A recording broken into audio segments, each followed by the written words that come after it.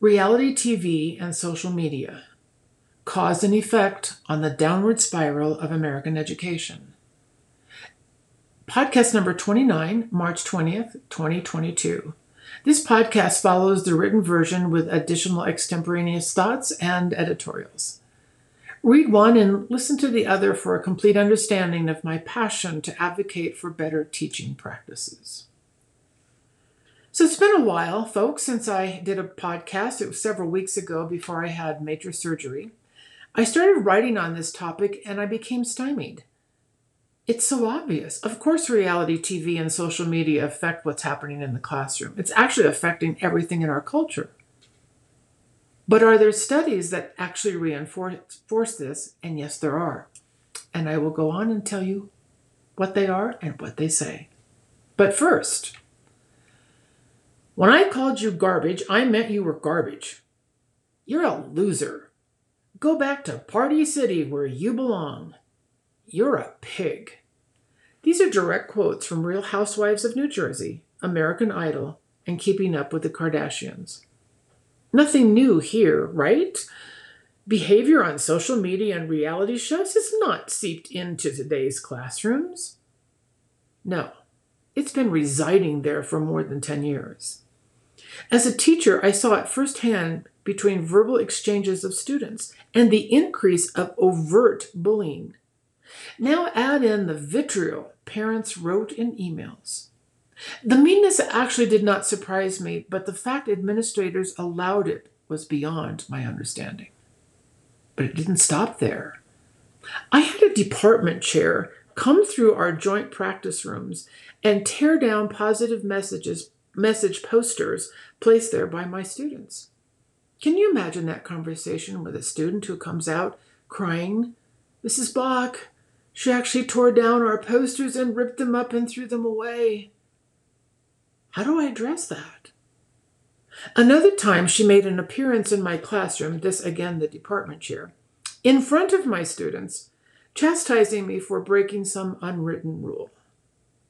A department colleague continually spoke against me to her students and the administration. No one in the administration ever made a gesture of trying to arbitrate, let alone determine substantiation of the accusations. No, in fact, they were quite clever. They turned it around on me and accused me of speaking against her and acting unprofessionally in my classroom. The finality of such insanity manifested itself when I appeared at my end of the year, it's called an EOY, end of the year, evaluation. When the principal discovered I was not retiring, he actually fired me on the spot. While doing so, the assistant principal left the room for about 10 minutes and manufactured a new EOY evaluation, which made me look like an imbecile rather than the master teacher with decades of experience. I outlined this in my book, Rescue the Teacher, Save the Child. In the book, you can actually observe the positive and glowing evaluations I received years 1 through 8, right alongside of my final abysmal evaluation. The reality? I did not turn into a misdirected, confused educator overnight. This administration operated on cheap shots, lying, and bullying. Conjuring up my final EOY to fit their narrative should come as no surprise. Oh, and guess what, folks? Reality shows are not real at all. They're scripted. But unfortunately, our students and now our adults seem to be unaware. I'm actually going to quote from 2 studies that I found interesting. Here's the first one. That unfriendly behavior is good for TV ratings, but it might be bad news for you, the viewer.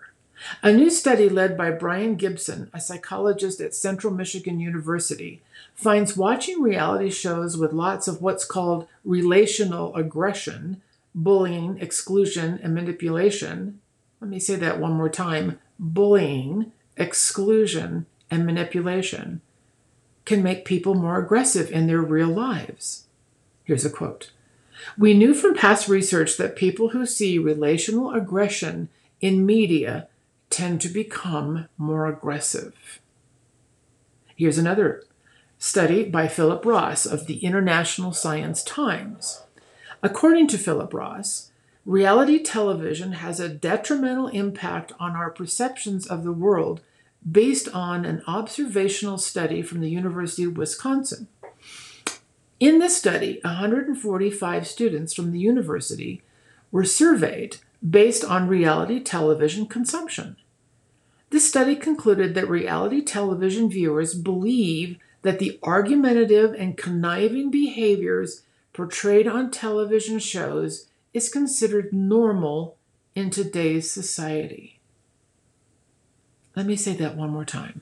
This study concluded that reality television viewers believe that the argumentative and conniving behaviors portrayed on television shows is considered normal in today's society.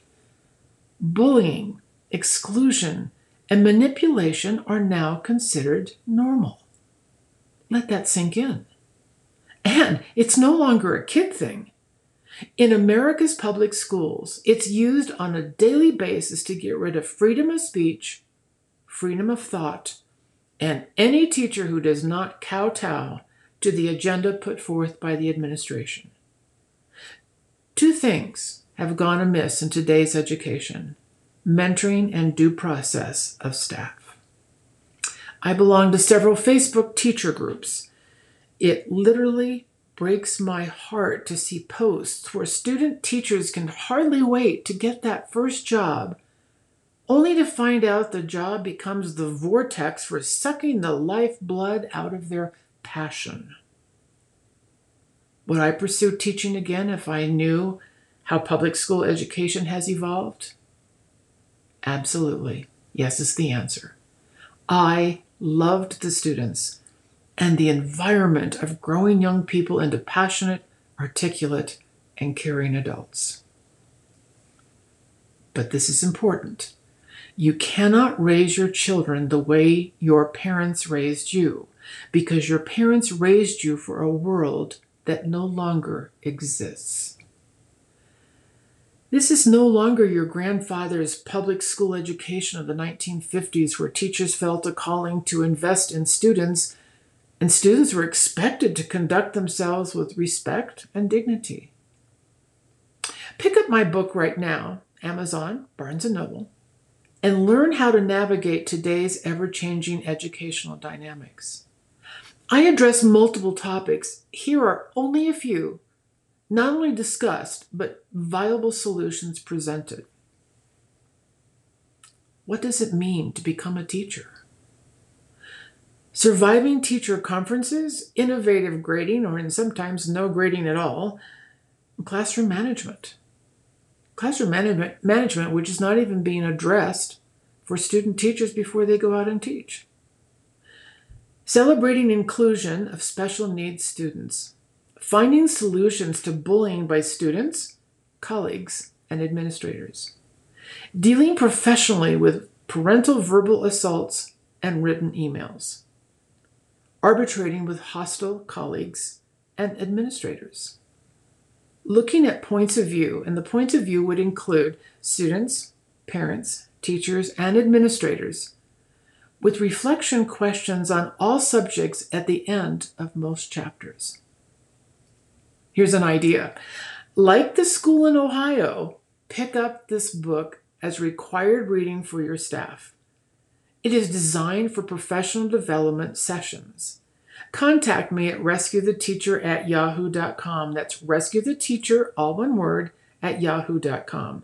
And I'll gladly throw in a Zoom or an in-person presentation. No, really, I would be more than happy to come and speak on what I know and the passion that I still have. Tune in soon. Here's the tease: the man behind the curtain.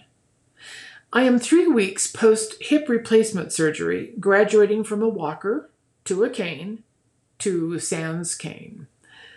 The surgery was more complicated than expected, but the man behind the curtain reinforced a life lesson.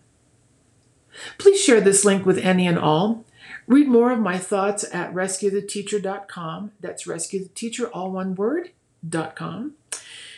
If you're experiencing unfair practices in your teaching position, please reach out to me at rescuetheteacher@yahoo.com.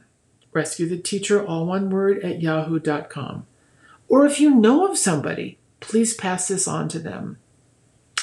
Here's even a better idea. Propose a book study of Rescue the Teacher, Save the Child for your school district. I would be happy to come and lead it. Go out and have a great week. Spring is almost here.